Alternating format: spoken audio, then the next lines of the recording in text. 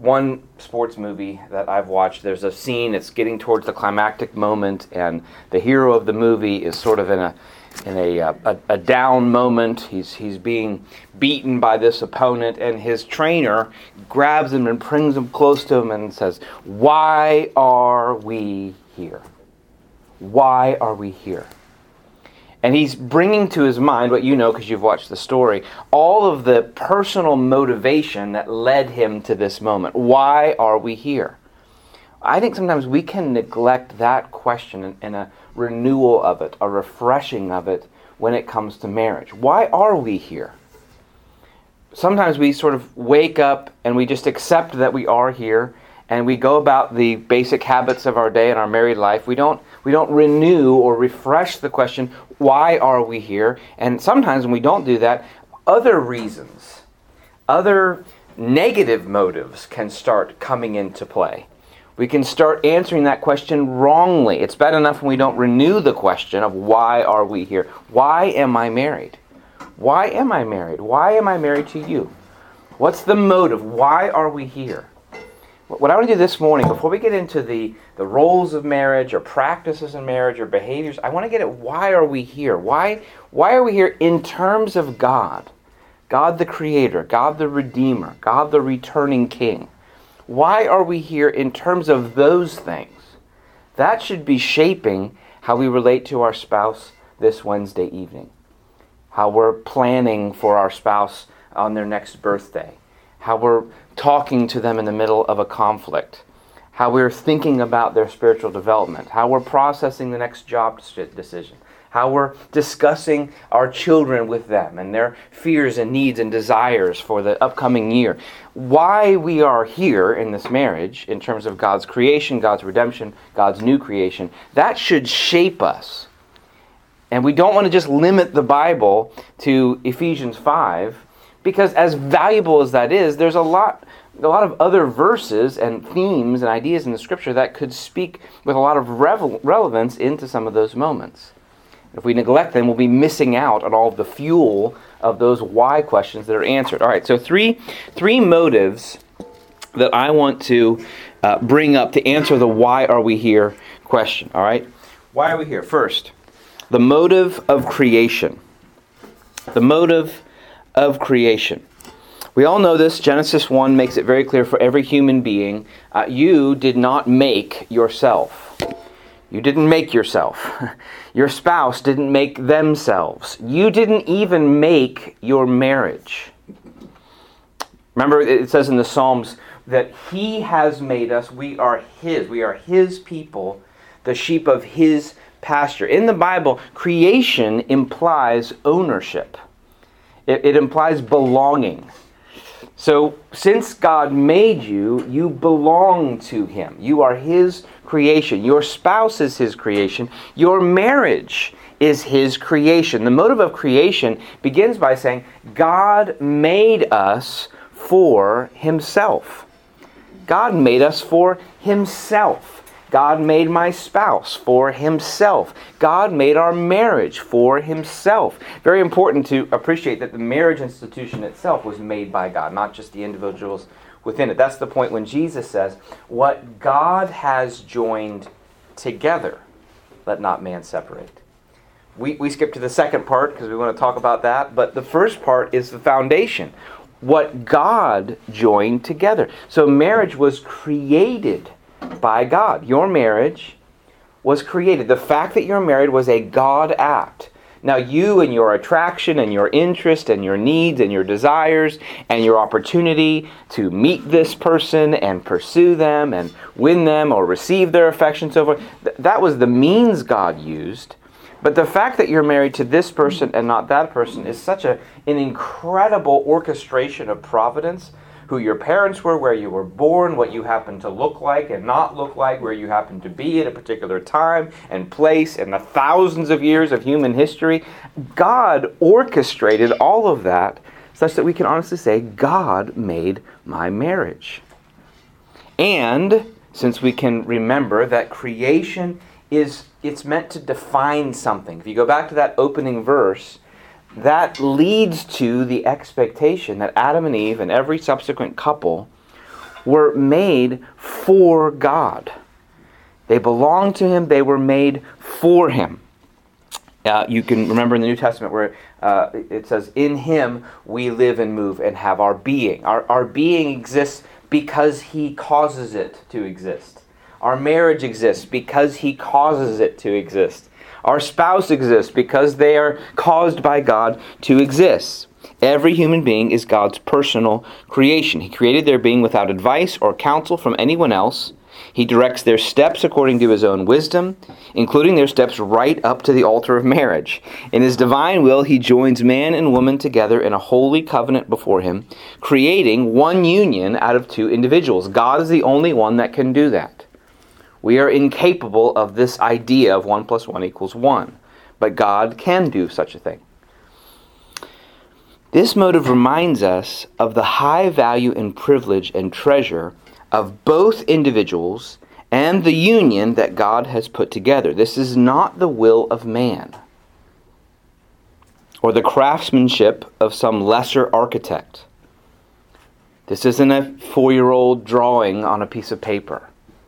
This is a master craftsman with perfect wisdom, perfect perspective of all things, creating this human being and this human being and all that they are, and then creating their union and all that it is. This is the ultimate architect designing the ultimate project.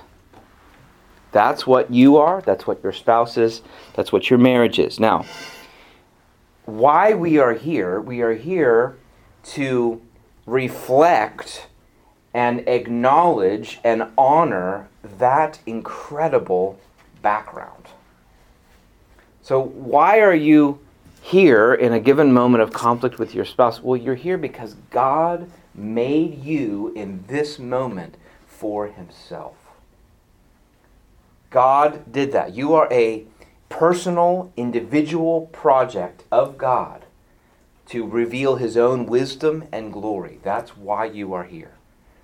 So when you're sitting there with your husband or wife and you're having a conversation and it's not going very well, why we are here, one of the motives is the motive of creation. I am here. The reason I'm here, I'm not here primarily as a pragmatic function of social benefit, that it's good for people to be together and there's tax benefits and it's good for the social structure of the country. No, I'm here. I'm here in this moment, sitting in 2 chairs, having a somewhat tense conversation.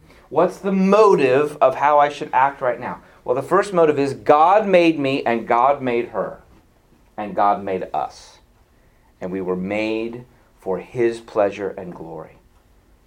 That's what this is about. It's not primarily about my convenience or my comfort or my preferences or a relatively smooth life or because we're supposed to get along or we're supposed to benefit each other in particular ways. We're made by God and for His glory because He created us. The motive of creation.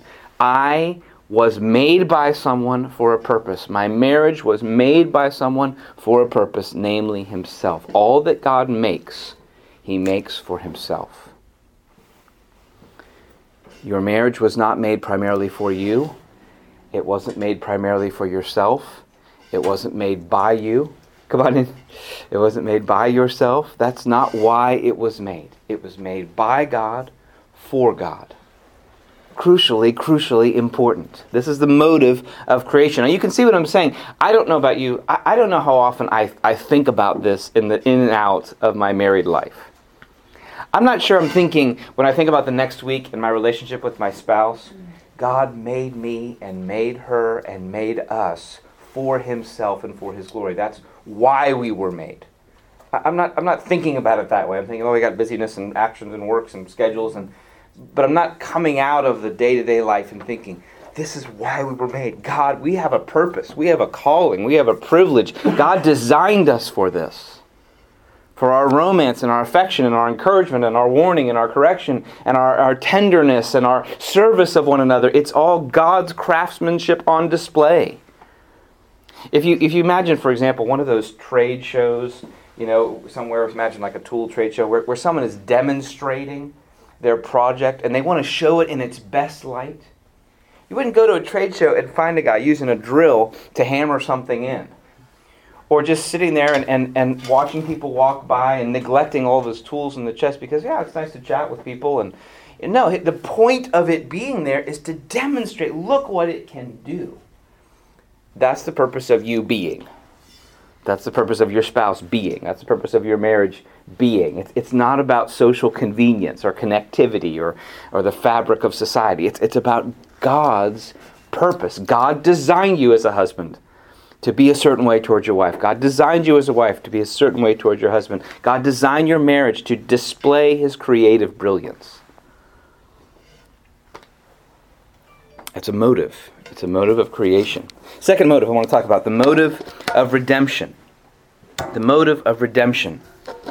If you want to turn in your Bibles, you can turn to 1 Peter and just glance at this passage. There's countless passages that talk like this. But Peter, in that passage of 1 Peter, he talks about how we were purchased not with perishable things like silver or gold, but with the precious blood of Christ, like that of a lamb without blemish or spot. And as you follow the logic there, and at the end of chapter 1, what Peter is saying is, when we were purchased this way, and in light of that, we have a certain way we should live. We were purchased. There was a price tag on us. God came to a garage sale, found something worthless, and gave His blood to save it. That's the logic of the New Testament. He found something that was atrociously evil in the sight of heaven, though originally valuable, but having inflicted incredible self-damage to itself through sin. And He chose to purchase it at incredible cost to Himself and then restore it to its original purpose. That's God. God is the original fixer-upper. God takes what is intended for great things, has been destroyed to a place of ultimate decay and atrocity, and then restore it to better than it would have been originally at great personal cost. So what's the motive of redemption for marriage? Your spouse, your Christian, I'm speaking of Christian marriages here, okay? But your Christian spouse, they were purchased by the blood of God the Son. They are a personal project, the price tag of which is beyond human calculation. And the new creation of which is God's own personal goal. So when you look at your wife, here's why I think it's unhelpful when we limit our thinking about marriage only to, say, like an Ephesians 5 passage. When you think about your wife if you're a husband, your husband if you're a wife, you are thinking of them as someone that Jesus Christ died to redeem and rescue, to purchase out of slavery and the future of wrath and judgment, to bring into fellowship with Himself and to set on a trajectory of holiness and purity before Him. That is who you are on date night with. Now, what does that motivate you to do? Well, at the least, it motivates you to count that moment a privilege. At the very least, when this person leaves something out on the floor, and your reaction is to roll your eyes again, because once again, I can't believe I have to clean up. It motivates you to, at the very least, remember, the person I am talking about was purchased by the blood of Jesus Christ. Do they have a long way to go? Well, of course they do. But where they have come is much farther than how far they have to go. It shapes maybe not the content exactly of what you have to say in a moment of conflict, but it certainly would shape the affection you would say it with, the privilege that you get to participate with God in this incredible project called your spouse. They are a masterpiece in the making, signed and sealed by the blood of Jesus. They are a new creation made by the death of God the Son on the cross and made alive again by His resurrection. This is your spouse. That motive changes how you greet them in the morning. It changes how you help them process a decision that they're making. related to their extended family. It changes how you process, how you encourage them in the faith. It changes whether or not you spend all of your time just relaxing with them, or whether you help them grow towards godliness, whether they help you grow towards godliness. This isn't just a human being that is just living life in the best way they can, kind of making it through. We share some hobbies. I happen to like, television, and she likes television, so we watch television together. Or he likes camping, and I like camping, and so we like camping together. Or he likes food, and I like food. And no, this isn't shared hobbies, and we kind of make it work. No, this is God's blood-bought person. Their past is a glorious display of the grace of God. That motivates how you relate to them. Isn't it normal in marriage, as time progresses, we become more aware of the ordinariness and the weakness of our spouse, and less of their extraordinariness and their value and privilege? Isn't that the case? Normally when you get married, you're very aware of what makes them special to you, and then over the years, you become aware of what makes them somewhat ordinary, and perhaps annoying, and perhaps difficult, and their sluggishness of change can become a burden and a challenge. That's the normal progression of married life. You become very aware of how difficult it is to live with a person who's frankly kind of like you. You become aware of that, don't you?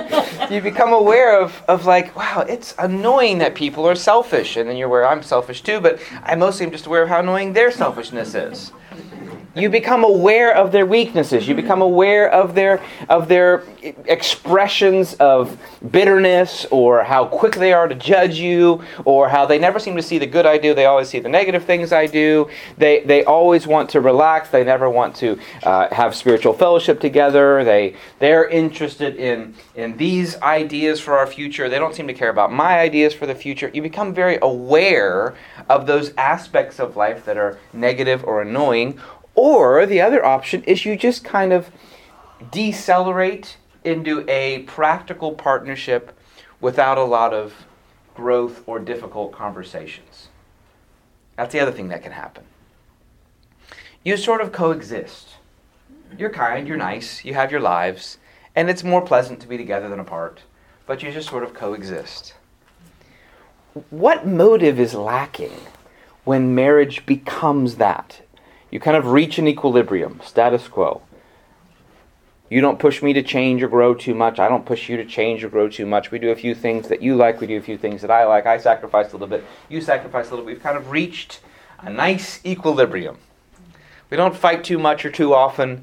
We don't have too many exciting memories, but we kind of coexist together. What is that? What is happening there? Well, one of the motives that is missing is the motive of the privilege of redemption. Who this is.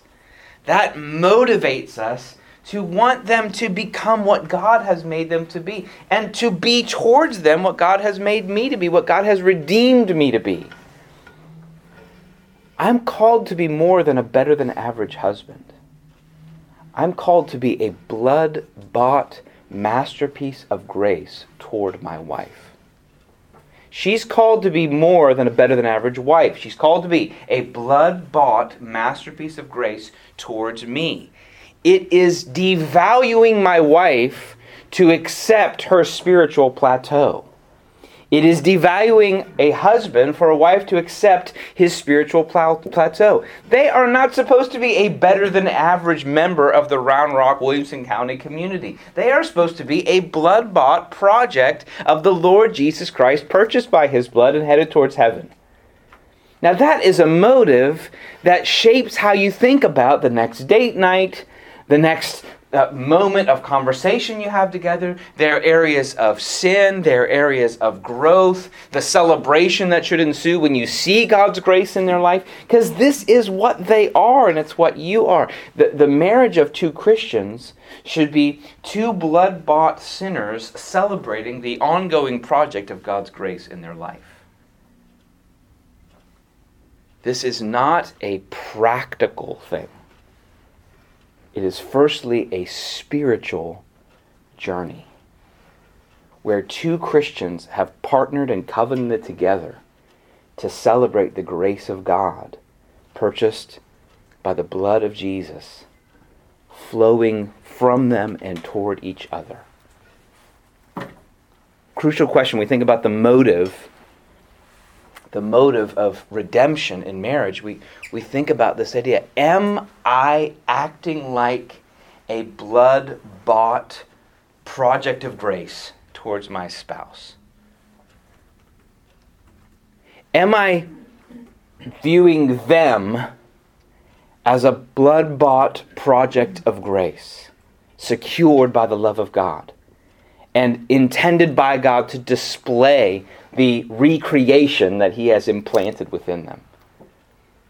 Often in marriage, we accept status quo. We must not do that. The honor and intentions of God are at stake.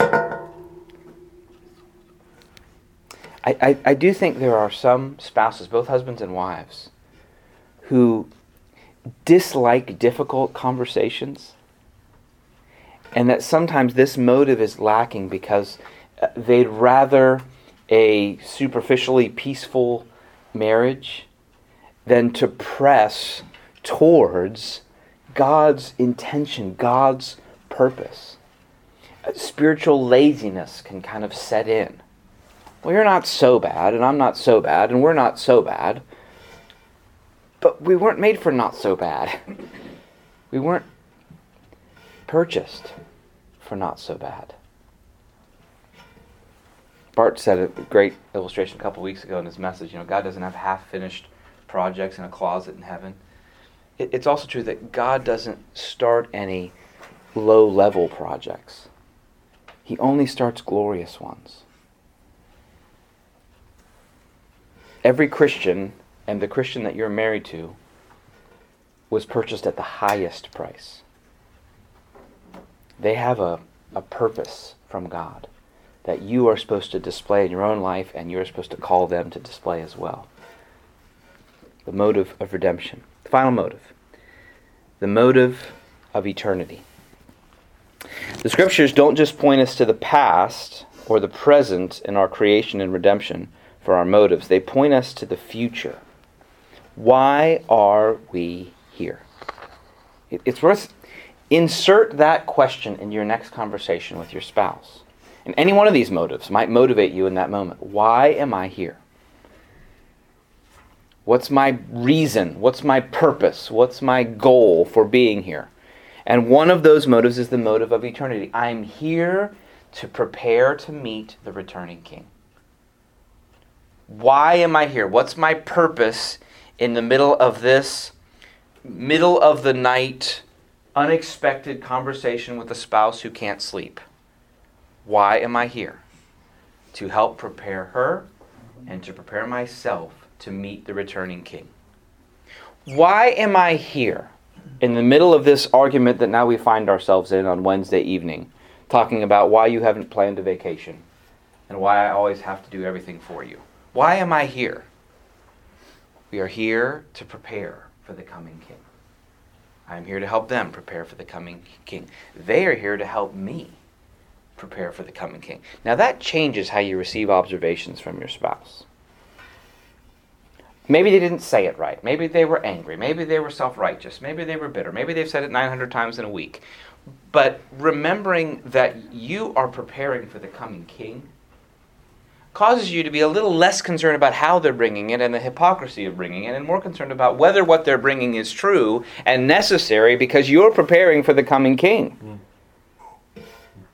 That motive changes whether you are particularly concerned about whether they're aware that they've done this plenty of times too, and much more concerned about the value of the kernel of truth that you know and they know is accurate about what they're saying. It changes, it shapes how you process that conversation. It's not nearly as much about being right or proving that I'm 60 and you're 40 than it is about benefiting from whatever benefit you can derive from this sinner preparing to meet the returning King, helping this sinner preparing to meet the returning King.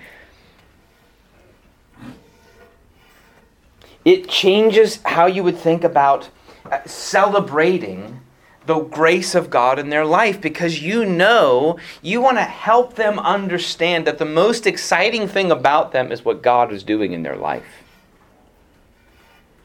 Why? Because we're preparing for the coming King. And we need to learn how to celebrate what He's doing so that heaven doesn't seem a strange and unfamiliar place. It's been said by countless pastors have made this point over the years, commentators and stuff, they'll throw this in, that heaven should be a familiar place to Christians because they should have been enacting the realities of heaven in their daily lives.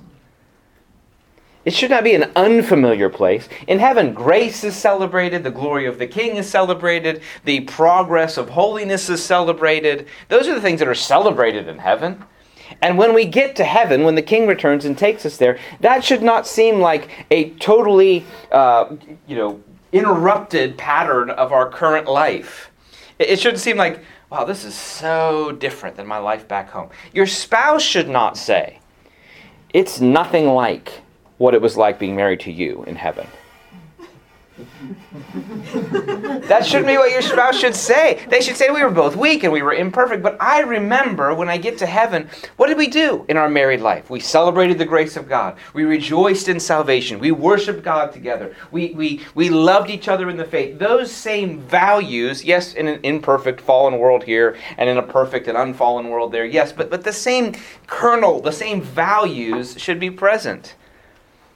It shouldn't be like our lives here are pragmatic and utilitarian and selfishly driven, and we both scratch each other's backs on occasion. And then we get to heaven, it's like, wow, this is all about God. That's really different than our married life was. No, it should be like, this is exactly what our married life was like. It was full of love and affection and the abundance of joy in salvation. It was full of celebrating how God has worked in our lives. It should be about those things. You understand how this would work into your next conversation with your spouse? Wait, what am I doing right now? Well, we're talking about our next car purchase. Yes, but why? Why? Well, because we're preparing for heaven. How does that shape this conversation? How does it shape how I speak in this conversation? How does it shape how I talk to my spouse about what God has provided for us in this conversation? How does it shape how we think about our budget? How does it shape how we think about our vacation days and our weekends and our priorities and our children and our love for each other and our affection and our encouragement? Well, it shapes it a lot because the Bible seems to indicate every day is a day of preparing for the Lord's return. There is no last-minute preparation for Jesus. There's no cramming for His return. The point is, what you are doing today indicates whether you are waiting for Him or not. So every date night is a date night in which you should be very comfortable if the Lord returns. Every conversation should be a conversation in which you are very comfortable if the Lord returns. What does that mean? Well, it means that we should be running a race to apologize first after we've had a fight. Why? Because we want to be the one who's racing to apologize because the Lord might return.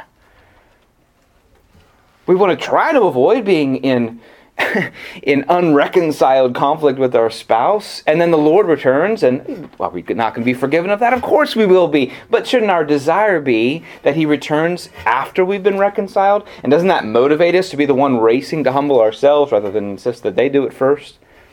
Don't we want the Lord to find us serving sacrificially, whether or not they've served us sacrificially recently? Don't we want the Lord to find us pursuing romance the way we're meant to pursue it in peace, the way we're meant to pursue it in love? Well, yes. Why? What's the motive? Because the Lord is returning. And Jesus describes the return of the Lord in terms of people who are either waiting or procrastinating. Every moment of marriage is a waiting or a procrastinating moment. See how that would it shapes you? I'm much less concerned about your reputation and fairness and whether you respect me enough, or whether you appreciate me enough. And these things are the kinds of things that people who have no future are concerned about. Christians are concerned about the coming King. And when He comes, nobody's going to be thinking, Well, I've been wanting to talk to him about you because you don't respect me enough. No, nobody's having that conversation. Lord, nobody wants to be Martha when the Lord returns. Would you make her come and serve me?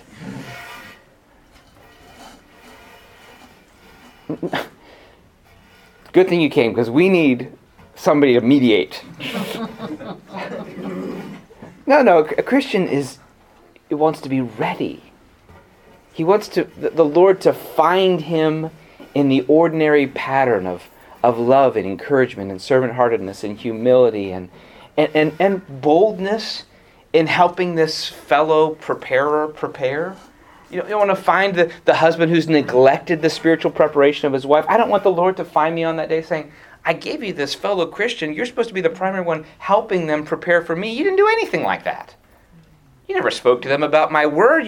Recently, when's the last time you were encouraging them in the faith or helping them grow or praying for them? You're always concerned about your practical development in your 401k, and you never helped them prepare for me. What were you doing all these years? No, I don't want that conversation. Was it really more important that you worked out your every other aspect of your life perfectly and you didn't prepare your spouse for my return? You didn't let them prepare you? You didn't help them anticipate heaven in your regular life together? Marriage is about two Christians who have the primary task, more than any other person, of preparing each other for the return of the King. Each week should look like a week of preparation, from husband to wife, from wife to husband. Wives, your husband needs you to help him prepare for the return of the King. A wife who never speaks to her husband in ways that are intended to help him prepare is not doing her job. And a husband that says, well, boy, it's awkward when we talk about preparation things spiritually, so I'd rather not talk about that. It's not doing his job. We're called to prepare each other for the return of the King. That is our calling. That's the most important thing that's going to happen this next week. That should be the big rock in the schedule. The motive of creation, the motive of redemption, the motive of eternity. At any given moment, any of those motives might shape how you respond to this moment. This is the why I'm here. I'm here because God made me for himself to bring him glory. I'm here because God purchased me to live a life of holiness and joy before him. I'm here because the King is returning and we're preparing for that day. That's the why.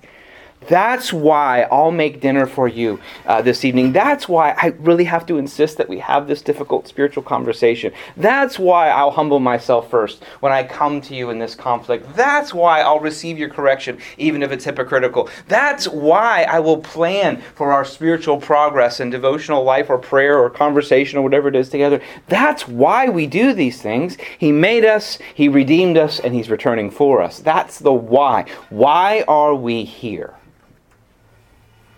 Renewing the motives, the most important motives of marriage, shape how we relate to ourselves and to our spouse in this union that God has made. Let me encourage us.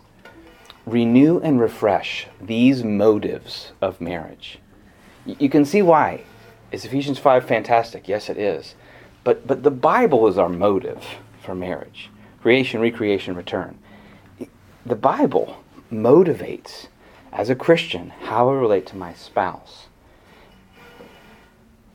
This is what we are called to do. This is the platform above all platforms of our Christianity. Our married life. This is the proving ground of all that God has made and remade us for. Let's pray. Lord Jesus, I pray for myself and all of my brothers and sisters. Lord, we want to be motivated by the myriad of motives you've given us, Lord, and even just these three categories. We pray that you, Lord Jesus, please, would bring these to our mind. Lord, if we've been neglecting these motives, Lord, would you just bring them roaring back into our hearts? Lord, wherever there's been more selfish motives or pragmatic motives, Lord, just replace those with these heavenly motives, Lord, these God-centered motives. Let us think as people who believe you're the start and the middle and the end of everything. Help us to do that, Lord Jesus, I pray. In your name, amen.